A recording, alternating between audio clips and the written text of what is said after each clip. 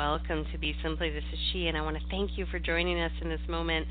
In this segment, we're going to connect with discernment and equanimity of the heart and potentially discover how this will assist us in remembering the causes of happiness as we activate not only our left and right hemisphere and our pineal gland and our intuition center, but our heart, clearing our mind and opening ourselves to the possibility of walking through life with balance, harmony, and a calmness that will bring a lot of joy and pleasure to all that you are connecting with. Now, we can look at discernment and say, well, what is this? Well, discernment, if we want to create a little bit of a loose definition, is potentially the ability to understand people, things, and situations clearly and intelligently. However, we must remember that is quite subjective, correct, depending what your vantage is. However, what discernment can mean within self is that you actually can see from your own 360 view, not just from one aspect of self or the other. When we move too far to the left or too far to the right, meaning in our hemispheres, or to one perspective or the other, this will really clog or fog how we are perceiving a situation and making choices. So if you remember back potentially when you were a teenager, or if you're a teen now and you're faced with some choices, if there's an aspect of you that really wants to do something, you might look at it with one lens and decide it's okay to engage there. However, if you brought yourself around to the other side and looked at it from the other direction, you might say, maybe I don't want to do all of that. Maybe I want to go engage in this. When we take that pause, we will find that we can move through life a lot more effortlessly. And it doesn't mean that you won't have joy. It'll actually be joy that does not have that cause and effect bubble in certain ways when we make certain choices. So during this program, we're going to connect to activating our discernment center. We'll talk about how to activate it. And then from there, we'll look at what the results are, and then a little bit of a practice that you can connect to, and we're going to shine a light on movement. So to just dive in, activating our discernment center, as I mentioned, is going to help increase your intelligence, your intellect, your creativity, your critical thinking, and your joy in life. In addition, it's going to clear your mind of unnecessary thoughts because you're going to be utilizing your brain for the activities it was intended for, not to be worrying or creating conversations and stories that have no basis whatsoever or relevance to what you might be wanting to create in your life. When we think about engaging this center, oftentimes people will connect to this area, and when I say the center is basically right in the third eye if you studied any yogic practices or Eastern philosophy or theological practices, but that intuition center is not just the female aspect of the brain, the feminine aspect of the brain, the right hemisphere. It's also the left hemisphere, and when we bring those two into harmony and balance, that's when we actually will have clear discernment. And this is where you get to be really honest with yourself, and there's just simple checks and balances that we can connect with to see where we're at. So the first place I find the easiest to engage and see where your hemispheres are, maybe one is stronger than the other. If, for instance, just a simple act of what hand do you write with, that one, you can just take a pen and start writing with the other hand just to strengthen that muscle, to see what that wants to communicate, and then do it with the one that you're used to doing. Exercising the part of the body that's not used to moving will start working that other hemisphere. So if you're right-handed and you're an artist, you're working with your masculine hand, but imagine drawing and creating with that feminine hand and see what happens. And can you let go of some of the control that you might want to have with the right hand?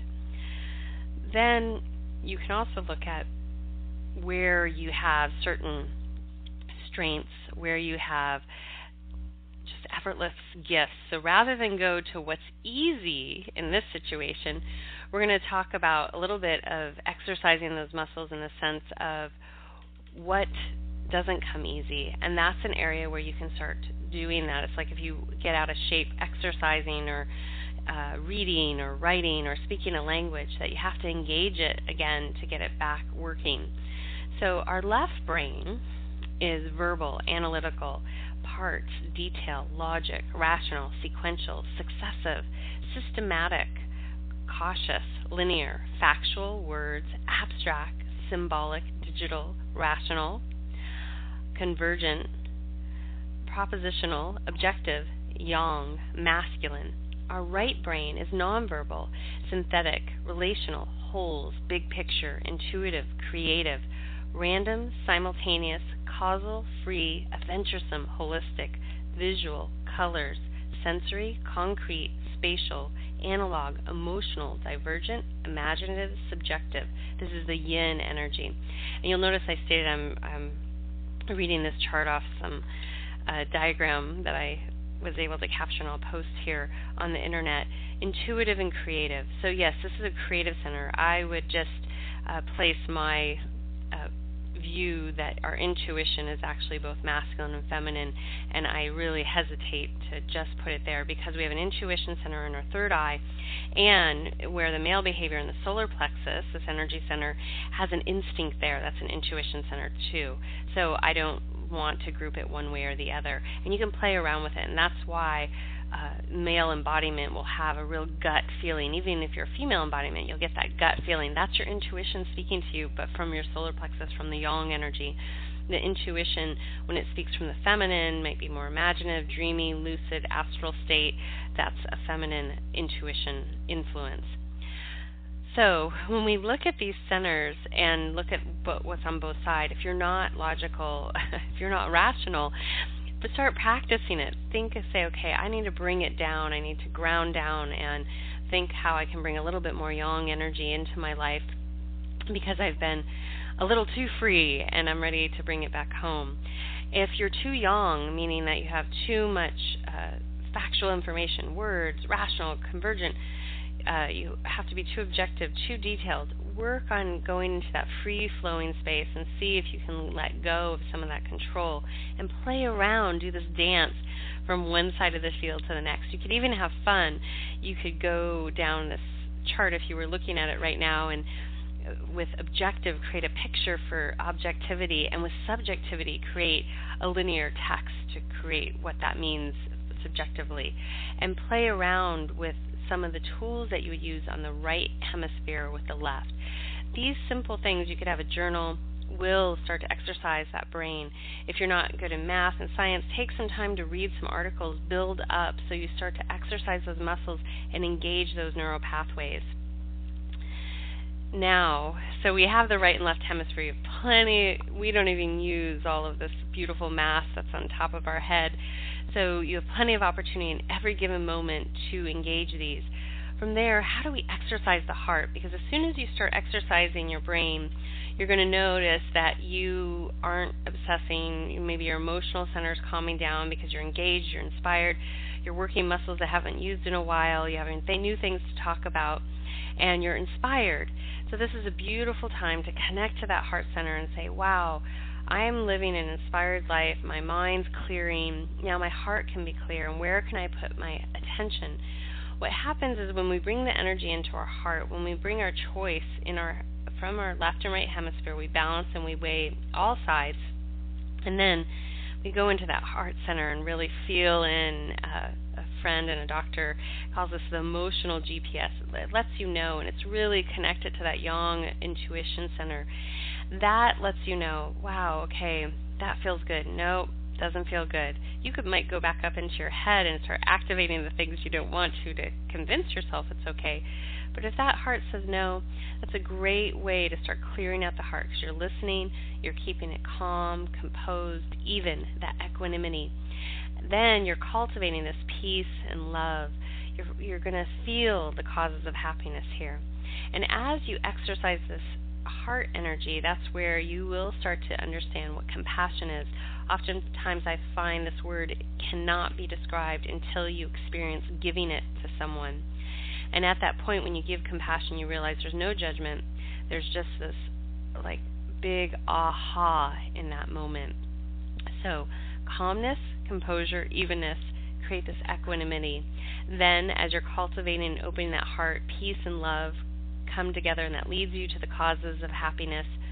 The third thing to exercise this heart is humor. Laugh a little, laugh a lot. Have some fun there. And this will, again, help with the clearing of the mind, because then you're filling this center part of your body with all this energy that is only going to support the activation of your right and left hemisphere, and is only going to support and let you be humble with where you may not feel super strong on one side or the other. Now, the next place to help activate our discernment, our critical thinking, our creative center, is contemplation and meditation. You'll get beautiful creative energy by doing this, and it'll also reduce stress on your physical body, your mental body, your emotional body, your spiritual body, and really bring it all together. So first, start exercising where you have those tendencies to be out of practice or haven't ever engaged, thought that you couldn't. Remember, this will also empower you. If you feel, oh, I'm not good at math, well, sure, you can be good at math. Start slow and build. Doesn't mean that you have to become a nuclear physicist. However, it's possible that you can work these muscles and start to see things differently. Then exercise that heart. Practice being calm. Practice evenness, equanimity, cultivating peace and love for others that will lead you to happiness and spontaneously help you experience compassion for yourself and others. Laugh a lot. Now, when you take all this in and you can kind of do a little bit of an evaluation of where you're at in this moment, we're going to listen to a song by Nawang Khechong, and this is Walking in the Himalaya. This is a beautiful way to meditate, is a walking deviation. If you want right now, imagine yourself walking outside somewhere that you love, connecting with nature in your mind's eye, and thinking about where you would like to strengthen the mind, clear the mind, and open the heart. And when we come back, we'll dive in further.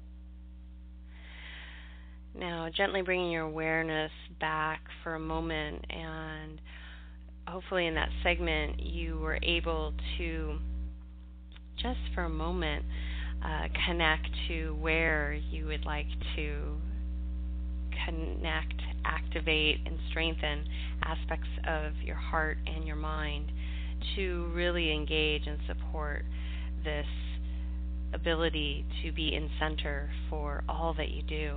And understanding that when we are discerning, that we can make better choices for ourselves and the world around us. What we're going to do right now is I'm going to show you the fourth thing is music. So we talked about one, that you can activate this area of your being by exercising the left and right hemisphere, to exercising your heart, taking some time for contemplation and meditation. You can do this walking, sitting, doing an activity. The more you spend in just pure silence, you'll notice it deepens and the roots get deeper and deeper, like that beautiful lotus flower that blooms up from the murky waters. Then the last one that helps activate, not the only one, but another one, is music and movement. So this music can be the simplest way that you can start listening to things that maybe at first feel jarring to your system. Not too jarring, but enough that it's doing something. You'll feel it activating in your mind's eye. I just recently interviewed a ukulele player, and I played his music for several hours before we got on the call, and I could feel the neural pathways switching because I haven't had a ukulele around me in a while. So as I listened to all this music, I could feel its impact on my brain. In addition, if you listen to opera or classical music, the same thing will happen. You will start to feel a response in both of your hemispheres. So we're going to listen to two songs back to back. One is called The Wind by Kitaro, and I used to call this the space music when I was a kid. I don't even know how I found it in the little podunk town in Tucson, Arizona, but I found an album by Kitaro. He's a Japanese artist and pretty well known around the world. This song is called The Wind. That was really a beautiful way for us to connect with the yin energy, the movement, connecting with the year of the horse that's coming in again with Tibetan calendar, and to feel that energy. Then we're going to go to something that's faster moving, and it is called Rain Dance by The Very Best. Feel how these feel to both sides of your body, how one part of you wants to move, maybe one wants to be more still. Then when we come back, we'll talk about the results and give you a couple practices to maybe work on in the near future if you're inspired. So with that being said, just sit back and see what happens, and allow yourself just to experience it almost as an observer. And if you're inspired to move or sit or do something, notice that and see what happens.